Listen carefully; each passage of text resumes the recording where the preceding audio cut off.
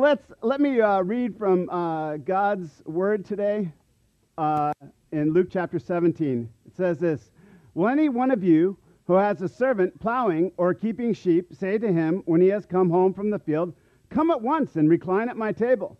Will he not rather say to him, 'Prepare supper for me and dress properly and serve me while I eat, and afterwards you will eat and drink'? Does he thank the servant because he did what was commanded? So also, when you have done all that you were commanded, say, 'We are unworthy servants. We have only done that which is our duty.'"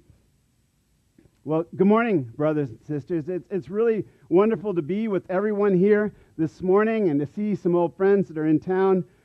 If we've not met yet, my name is Ken, and I am so grateful that you decided to worship with us, whether you're online or here in person. And I know that you will be blessed by being with this wonderful Crosswinds family. I think you'll be blessed by getting to know them and maybe someday serving with them.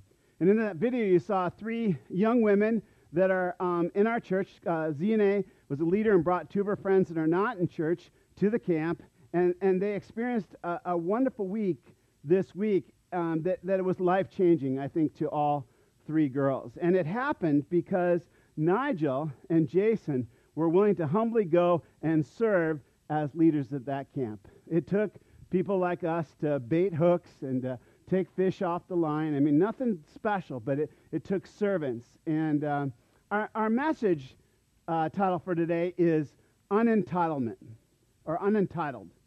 Entitlement is the belief that one deserves special treatment or privileges. And, often millennials, they have gotten a bad rap for being an entitled generation. And actually, I love our millennials like Jason and Annika and Abdu and Natasha and Sharnay, although you're like maybe Gen Z, but all of them,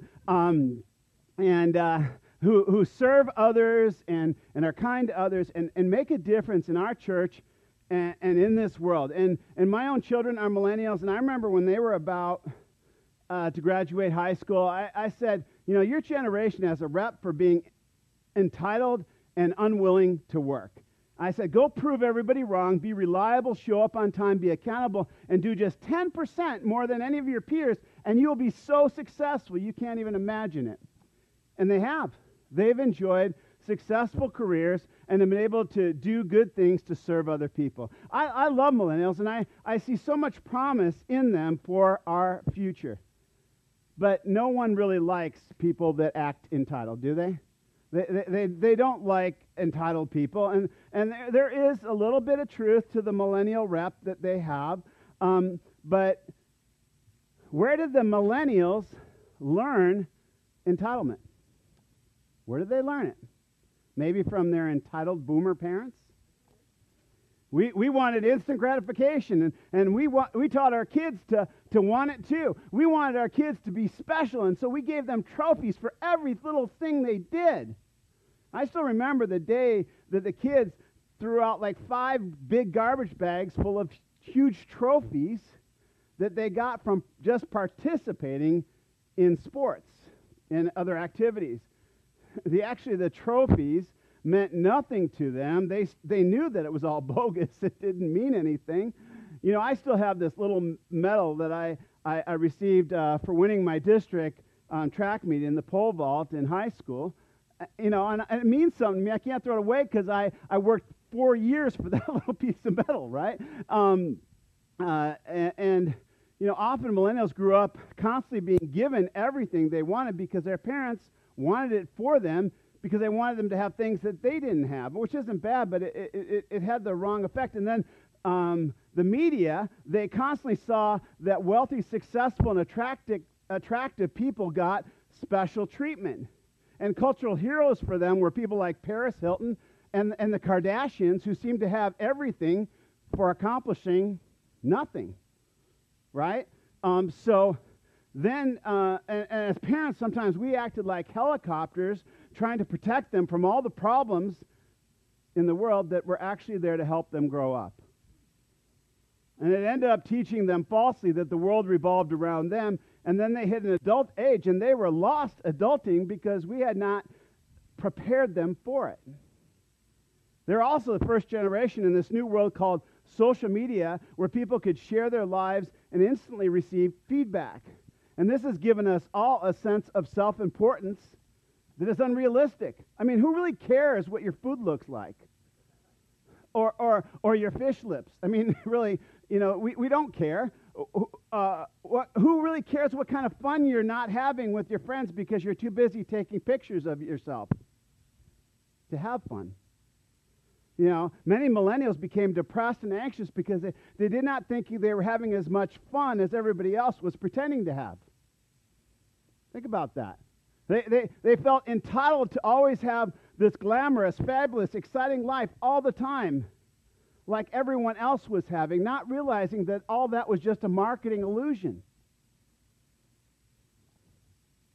Older generations complained, but we taught them that the best things in life were found in material riches and popularity, better entertainment, better communication, more creature comforts, and fabulous experiences. We often failed as a generation, though, to teach them the importance of serving others and serving God. Because most in other generations were too busy serving our own gods of consumerism and stuff. There's a study on narcissism published in 2019 of 500,000 people that showed some troubling results.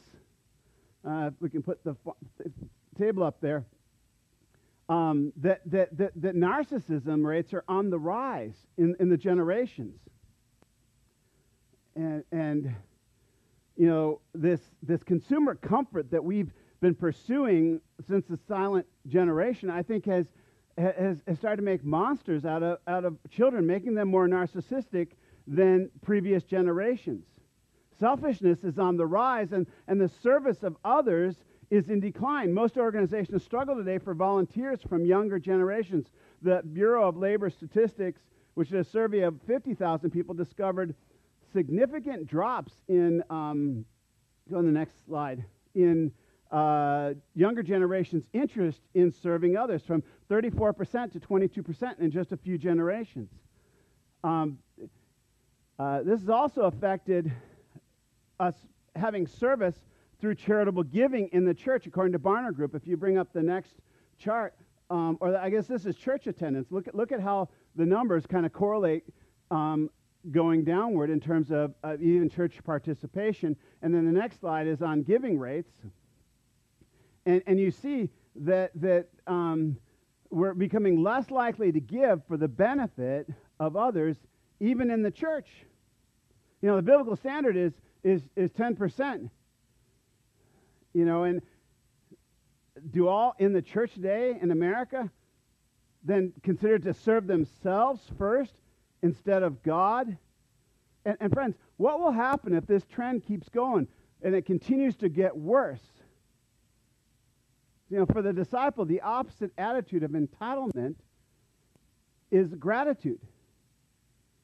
We give and serve God for how he has richly given to us. We serve him with love because of the love he expressed to us on the cross. Romans 1, chapter 1, if you read it, seems to be happening right in our generation. We tend to focus on the bad behavior at the end of that passage, but the root problem was this. In verse 21, it says, "For all they knew God, they did not honor him as God and give thanks to him." And I believe the church needs to stop acting so entitled in our generation and go back to living and teaching lives of humble service to God. Otherwise, this church, all churches, and our culture is doomed. Let's see what Jesus has to say about the text I read earlier today. It says this, Will any one of you who has a servant plowing or keeping sheep say to him when he has come from the field, "Come at once and recline at my table"? And Jesus starts by saying, "Will any one of you," and Jesus is speaking here to his own disciples. This is not a parable. This is an illustration that applies to each and every one of us who follow Jesus. In the previous verses, Jesus asked his disciples to do something very, very hard for all of us. To speak the truth in love to others and to forgive others that hurt us. And his apostles, they understood how hard that was, and they said, Lord, increase our faith, which might be complete dependency on God, or it actually could be an entitled attitude saying, Lord, it's too hard to do your work. And so Jesus might have had to needed to help his own disciples understand their proper relationship to God. And so to improve some entitled attitudes in their culture, they would all have to understand this relationship between a servant and a master. You know, in our culture today, we have different ideas of what a master is today, and it's often a very offensive thing. And when Jesus used the word, he's actually using the word doulos, or slave. Now, slavery was a very negative thing for us culturally because of the brutal and forced kind of slavery that was put on our African brothers and sisters by many of our ancestors. And the Bible was often used to justify enslaving people in the past generations. And friends, that is simply a sin of men and women, not the will of God, that we should make slaves of one another. Scripture had been misinterpreted to justify men's wicked action. Jesus in this text is not condoning slavery. He's using something very common in their culture as an illustration. Jesus, who came to set us free, does not endorse slavery. He set us to be free indeed. And also, slavery in the first century was much different from what was cruelly imposed on our African brothers and sisters. This word doulos in the New Testament refers to someone who was a bond slave. In the first century, a third of the Roman population were bond slaves. And another third had formerly been bond slaves. So 2/3 of the people really knew what this was about. And slaves then were treated mostly with more respect in this first century, not how they were treated in the first century of our country. Bond slaves could marry, they could accumulate wealth, they could purchase their own freedom, they could own a business, and according to Cicero, most slaves were set free after 7 years. And under Roman law, a slave was normally set free by age 30. And often bond slavery was a choice of the person being enslaved for an economic reason. It provided consistent work. It provided a place to live. It provided a way for them to pay off their debts. At that time, the relationship between slaves and masters often was so mutually beneficial, many slaves chose to serve a good master for life, and they made that process permanent. Those slaves were considered part of the household, and they were trusted with many important business matters for their masters. You know, while we might find the idea of slavery very distasteful in our culture, where personal freedom is highly emphasized, don't many of us live like slaves to our jobs because of our debts, because of our wants, and because of the cost of modern life? Today, most of us do not have masters, but most of us have a boss. And some are good, and some are bad. And Jesus is saying our relationship to a good God is like a bond slave to his master, or a boss to an employee. And they ask the question, does your boss, after a hard day of work, say, come right over and enjoy my luxuries, come on over and jump in my swimming pool and eat my fine food? No. Or is he more likely to say to you, hey, you still have work to get done.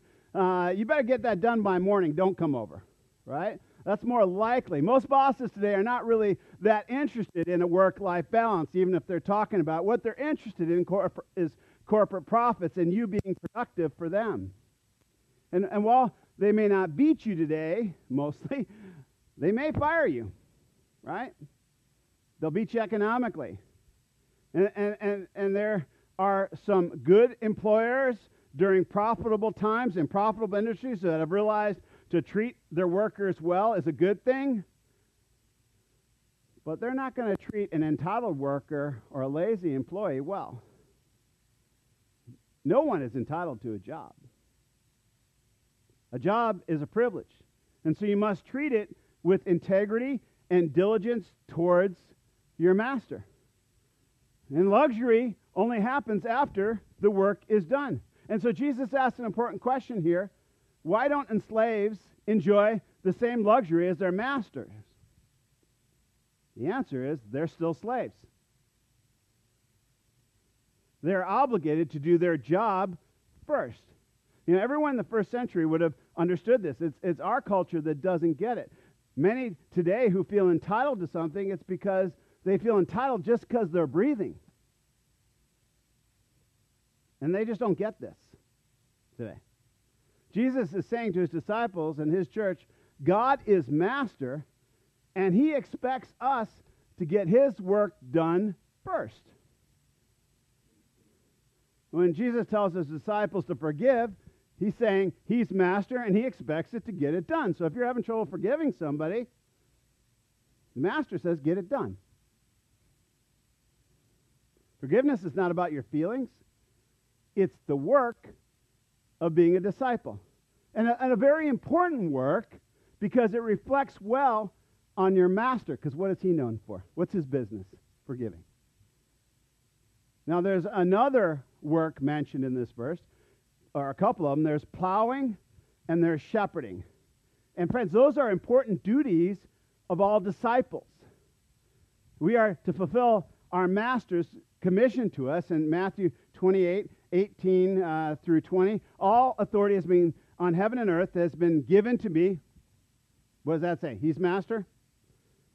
Go, therefore, make disciples of all nations, baptizing them in the name of the Father and the Son and the Holy Spirit, teaching them to obey all or observe all that I have commanded you, and behold, I am with you always to the end of the age. Now, to do that, we have to plow. Or have lots of gospel conversations with other people. And we also need to care for new disciples, which is like keeping or shepherding sheep. You know, this word keeping in the Greek means feeding. We must be constantly feeding those we disciple with God's word. If you're here today and you call yourself a disciple of Jesus, are you doing your job? Are you plowing? Are you softening hard hearts with your love and kindness and your forgiveness of others? Are you sowing the seeds in other people by having gospel conversations? I mean, plowing would be a total waste of time and your master's resources if you don't finish the work by sowing seeds. There are some Christians that say, oh, we just need to love people. We just need to love people. And yes, you do. But don't you need to share the gospel because that's true love? Would only doing half the job the master asked us to do please him? A plowed field is useless without it being seeded. By the same token, how healthy would a flock be if they're not fed?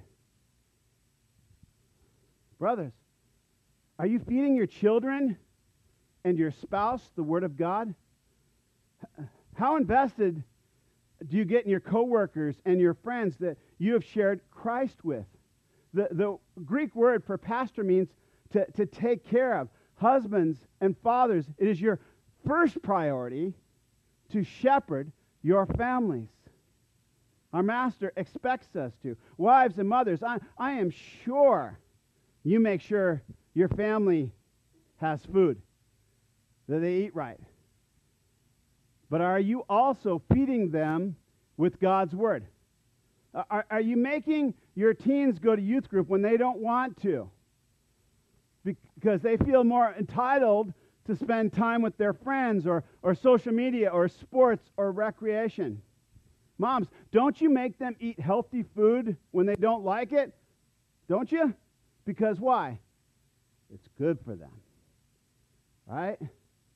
God's word is the most nutritious diet they could be on. It makes them healthy both for this life and all eternity. They don't need to like it.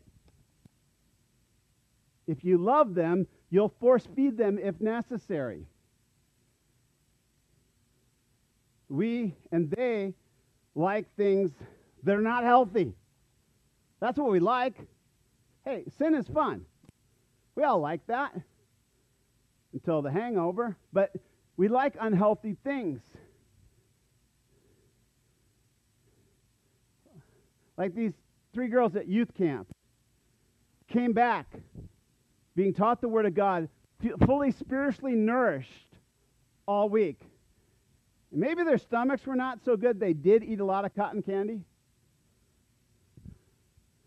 But their souls were full of good things. Friends, your want for luxury or doing what you like to do is often keeping you and I from doing what your master has asked us to do. What kind of servant, think back to the verse, what kind of servant focuses on their own luxury when the master has work to be done? And I want you to think about this. What would happen right now if Jesus came and did a performance review on you as a disciple? And Jesus reminds us again of our proper relationship to God with another follow-up question. Will he not rather say to him, prepare supper for me, and dress properly, and serve me while I eat and drink, and afterwards you will eat and drink? Isn't that what a boss or a master would say? Get your work done first, and then enjoy what you want to enjoy? Here, Jesus is talking about our priorities. Who do we serve first? God or ourselves? What comes first? Me time or God time? Well, if you claim to be a servant of God, it's God. The master here says, prepare. How does a disciple prepare to serve well? Well, my wife has this saying, I really like it. It's prepare and pre-prayer. Before we do the work of plowing and feeding, we must pray. Prayer is what softens the soil of hearts. And it also gives us the wisdom necessary to feed the sheep. You know, sheep are incredibly dumb creatures. They will eat the wrong thing if you let them. Even if it kills them, they'll eat it. See, prayer gives you the wisdom to know what kind of care those sheep need. And what they need is the gospel, which is the power of God according to the Apostle Paul. Are you feeding your sheep the gospel of God's grace, or are you just feeding them religion? Do you know the gospel for yourself? Can you actually share it with somebody else through the 3 circles? Do you know how to apply it to different situations of life? See, because, friends, the gospel is not just for evangelism. It's for discipleship. It's for the feeding or the caring for sheep. See, sheep often get caught in thickets of life, and the gospel is what frees them again. Friends, do you prepare yourself to love other people? See, disciples pre-pray so we are prepared to love people and soften the soil of their hearts so that we can then sow the seed. As we pre-prayer, we show love for our master, and we ourselves get the necessary strength to love others. Jesus said this in John 15:6. I am the vine, and you are the branches. Whoever abides in me, and I in him, he it is that bears much fruit. For apart from me, you can do nothing. Abide means remain. Preparing means staying in relationship with our Master God as good servants. The Master provides all that we need to be successful. Friends, it's his field, it's his sheep, it's his seed, it's his resources. How can we be successful for living entitled, having our own time, our own luxuries, watching TV, interacting with social media and recreation, and then say, hey, I don't have time to pray or feed on your word. Friends, preparing for work is part of a slave's duty. For if they're not strong, how can they do their master's work well? Jesus also said this in John 15:7. If you abide in me and my words abide in you, whatever you wish, ask whatever you wish, and it will be done for you. See, reading and prayer, reading the Bible and prayer is how we prepare for God's work. Another way for bond slaves to prepare is to be dressed properly. This phrase, dress properly, in the Greek is also means gird your loins, which is what Jesus did when he washed the disciples' feet in John 13. He stripped off all of his clothes and he put a towel around his waist so he could get busy cleaning the filth off of his own disciples. To disciple others, you need to be prepared to deal with the filth of their sin. And like Jesus, you are to go without any pretense of status. You are to be naked or transparent about your own status as an unworthy servant of God. You can't be like Peter, who said, "Oh Lord, you'll never wash my feet. I'm good, no dirt here. I don't need no gospel cleaning." Jesus said to him, "If I don't wash you, you're not my servant, and you have no share with me." Friend, to be a good servant, we must strip off all of our pride and all of our status to humbly serve him. We can't be entitled thinking we're better than others. We must gird our loins and humbly serve others in their filth, just like Jesus. Again, Paul tells us to prepare like this in Ephesians 6:14 and 15. Stand, therefore, having fastened the belt of truth, and having put on the breastplate of righteousness, and the shoes for your feet, having put on the readiness given by the gospel of peace. That word fastened there is also that same phrase, gird your loins. See, a soldier has to prepare for action. And as his disciples, are you prepared for the battle of each day? You know, most people here, you all look good. Maybe a little rain got in your hair, but you have your combed hair and your brushed teeth, and you did all that before you came here. But friends, are you a servant prepared to do battle today? Are you prepared to do battle? Because what we're doing right now is wrestling against rulers, against authorities, against cosmic powers over this present darkness, against spiritual forces of evil in heavenly places. Before I come here every morning, I am praying my armor on, because I'm coming here to do battle. Are you?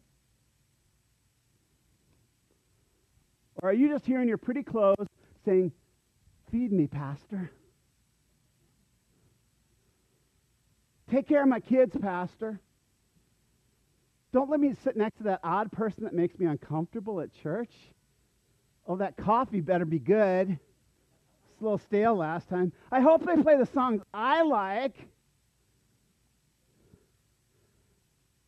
How do we fight a battle if your girds are not loined and you're just here resting in your little comfort zone? Friends, you are here to serve your master, God, with thanks and praise. Or are you just here to be served? Friends, you are here today to serve your brothers and sisters, aren't you? Or are you just here for a pleasant experience for yourself and your children? Is Sunday about your master's glory or about yours? I want you to notice something in this text, that this is a good master. He's a good master. And if you have the relationship correct and you don't act entitled, he will take care of your needs. You know, Jesus' illustration says, "And afterwards you will eat and drink." And friends, that's a promise that when we serve our master's needs first, we will be taken care of. Because, see, this master cares about you, and he wants you to eat well. But entitlement will leave you hungry. 2 Thessalonians 3:10 says this, "For even when we were with you, we would give you this command. If anyone is not willing to work, let him not eat. For we hear that some among you walk in idleness, not busy at work, but busybodies." Friends, are you entitled? Or are you a busybody? Busybody servant. Busybodies are busy doing their own thing, gossiping, talking about the problems at the church, talking smack about their master, complaining about the work and complaining about all the other servants. See, all that is idleness, or making yourself the idol instead of doing the work of a servant. The good master provided the good ground to grow the food. He provides the seed. He provides the water and makes it grow. But there is no crop to eat because the servants were idle. So whose fault is that? Maybe the busybodies who were supposed to be plowing and feeding sheep. The word serving here is the Greek word diakono, which literally means to wait on tables. It is the same word we get the title deacon from. And friends, if you're a deacon in this church, you're no big deal, entitled to special treatment. You're a servant to those we serve. If you have a list of families assigned to you to take care of, caring for them is your first priority before your luxury. It's not for something when you get around to it after you do all those, quote, important responsibilities. For any leader here at this church, you are all diakono, or servants first. What did Jesus say to the disciples after he washed their feet? Do you not understand what I have done for you? You call me teacher and Lord, and you are right, for so I am. If then your Lord and teacher has washed your feet, you ought to wash one another's feet. I don't care what kind of leadership position you're in here at this church or any other church. Friends, you're first a servant. Well, you might say, well, I don't do evangelism. I don't do children. I don't give announcements. I don't like to greet people at church. I'm a little shy. I don't pray in public. It makes me uncomfortable. I do not prefer to work lights or sounds or production computer. I just want to sit here. Cleaning up after others is gross. Don't put me on that hospitality duty. You should hire professionals to do the dirty work, like when we have a work day and all that sweaty, muscular work. I don't get my hands dirty. Nurseries, babies leak and they cry. Maybe I'll serve on the praise team when it's fun and everybody's just looking at me. You may have gifts for ministry, things that you're very gifted at. But Jesus is saying here, you are first a servant. And if a job needs to be done to serve your brothers and sisters, Nike it. Nike it. Just do it. Just do it. Now, you don't need my permission to do it. Just do it. As your pastor, there's not a job in this church that I'm too good to do. You know why I know that? Because I've done it.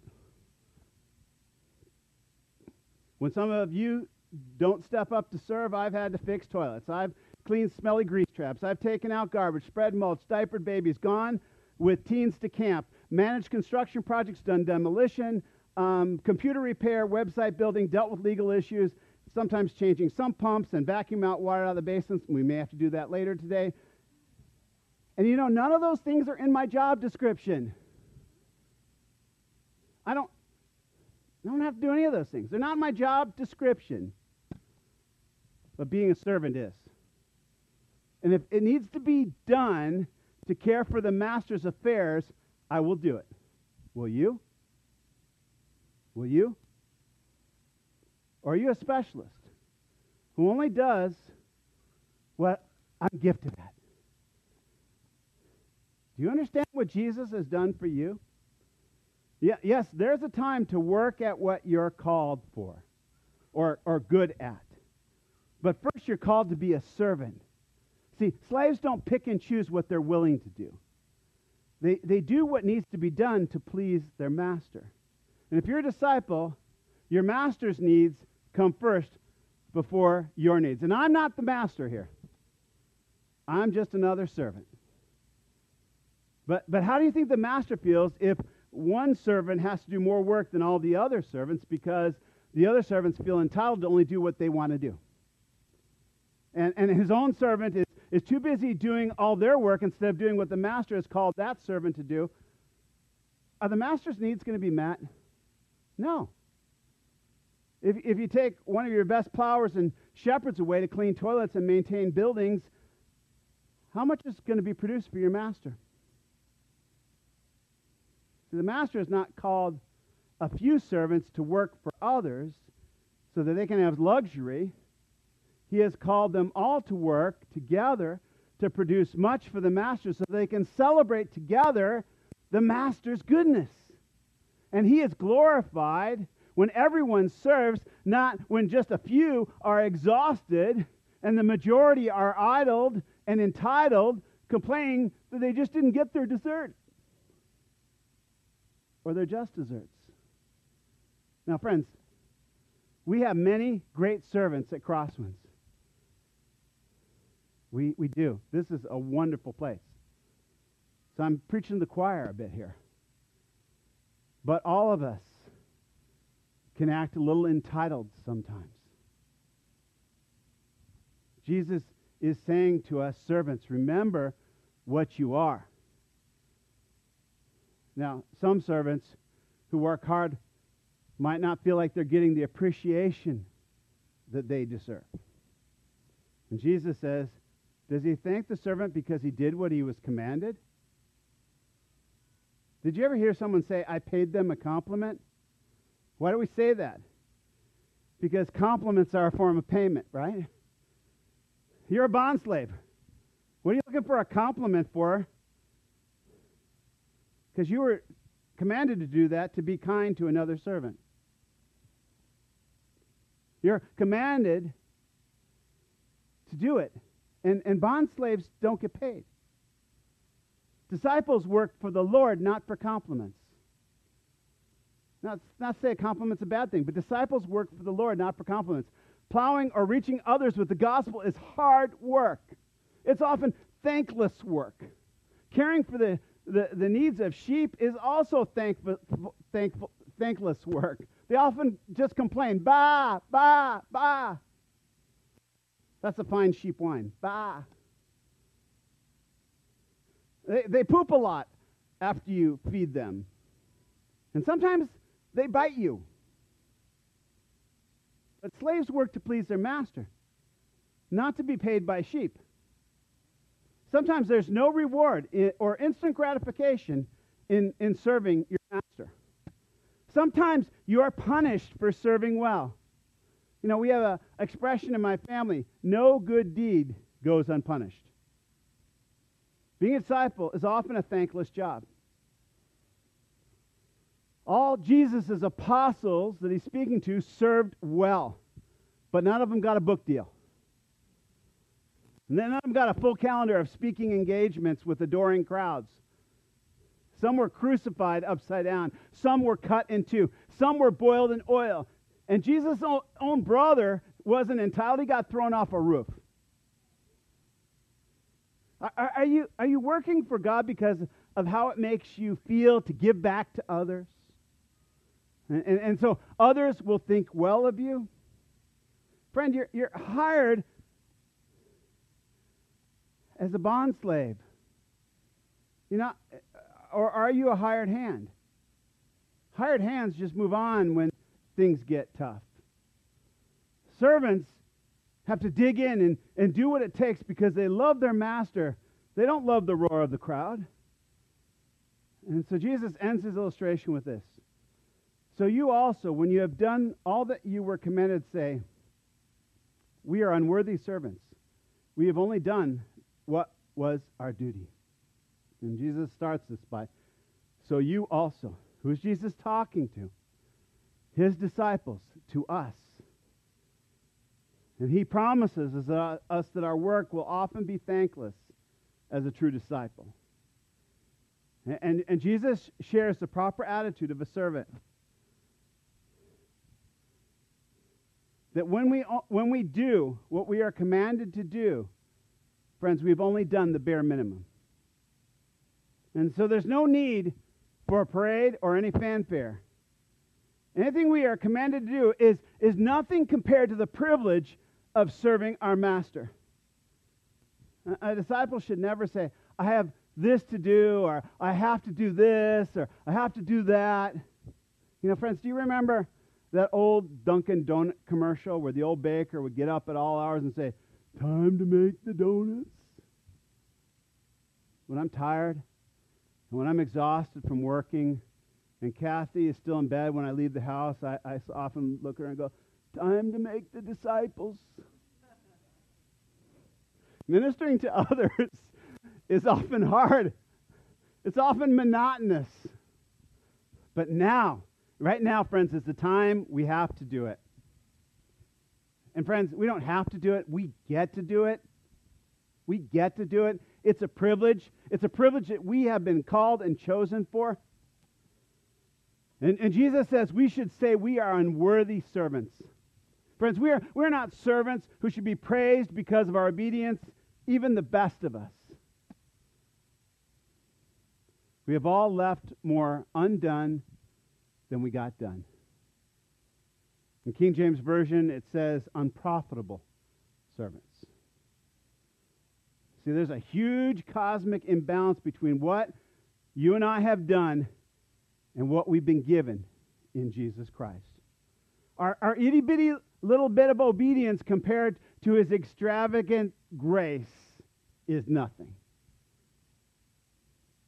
He, friends, has trusted us as his servants to be his ambassadors in this world. How awesome is that? And it's our duty to serve him because of how greatly he served us first. If you think you've bowed your head too low to serve Jesus,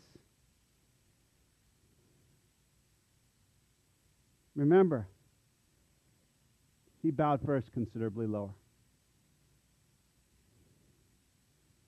Philippians 2:4-6 says, let each of you look not only to his own interest, but also to the interest of others, having this mind among yourself, which is yours in Christ Jesus, who though he was in the form of God, did not count equality with God a thing to be grasped. But he emptied himself by taking on the form of a servant, being born in the likeness of men, and being found in human form, he humbled himself by becoming obedient to the point of death, even on a cross. Friends, Jesus was not entitled. Instead, he gratefully served his Father. Do you remember what he did the night before he was crucified? He gave thanks. He gave thanks. Even when he was being betrayed by his own treasurer, Judas, he gave thanks. Though Jesus was rich, could have been entitled, he became poor to serve us. Though Jesus was the most gifted intellect in any room, he humbly taught and washed ignorant men's feet. Even though we spit upon him and mocked him, he dutifully did his job and carried his cross. Through agony and laboring for every breath on the cross, Jesus did not give up and say it's too much, because we were the joy set before him, and he endured it for you and for the glory of his Father. He finished his master's work of saving us by paying for our sins, dying for us on that cross. And then he didn't lay idle in the grave for 3 days. He defeated the devil and rolled away the stone and walked out alive again and alive forever. Because obedient Jesus did his job as a humble servant. His Father gave him status of King of the universe, and every knee will bow and every tongue will confess that he is Lord. yours will bow to him. Your knee will bow to him. Because he, the servant, was the greatest of all. And disciple, if he's called you, you get to serve him. It's a privilege to serve him. And if you think that way, someday you will hear, well done, my good and faithful servant. You have been faithful over little, and I will set you over much. Enter the joy of your master. And fellow servant, you will not be welcomed as a slave, but as a son or daughter of God into his kingdom. But friend, if you act entitled to his grace, and you are lazy, and you don't serve him with a grateful heart, he might say to you, I never knew you. Depart from me, you worker of lawlessness. Oh, you may have called him Lord, Lord, Lord. But he knew it was just lip service. Even if he did some mighty works in his name, he knows you didn't serve him. You served yourself. He did not know you because you were not with him. You were not in proper relationship with your master as a grateful bondservant. Instead, you chose to live this life entitled as master of your own destiny. Congratulations. You're entitled to go into eternal punishment. See, you're going to serve somebody, as Bob Dylan wrote in one of his songs. It may be the devil, and it may be the Lord, but you're going to serve somebody. And the Apostle Paul said, do you not know that if you present yourself to anyone as an obedient slave, you are slaves to the one whom you obey, either of sin, which leads to death, or obedience, which leads to righteousness? Romans 6:16.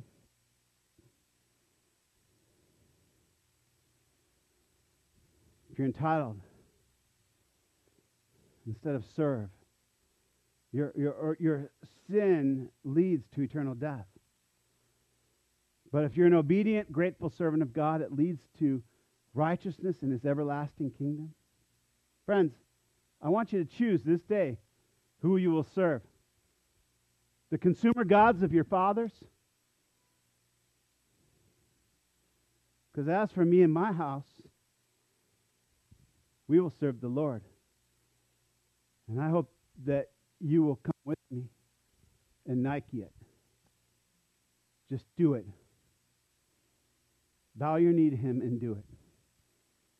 Because there's glory and honor in the path of a servant, not being entitled.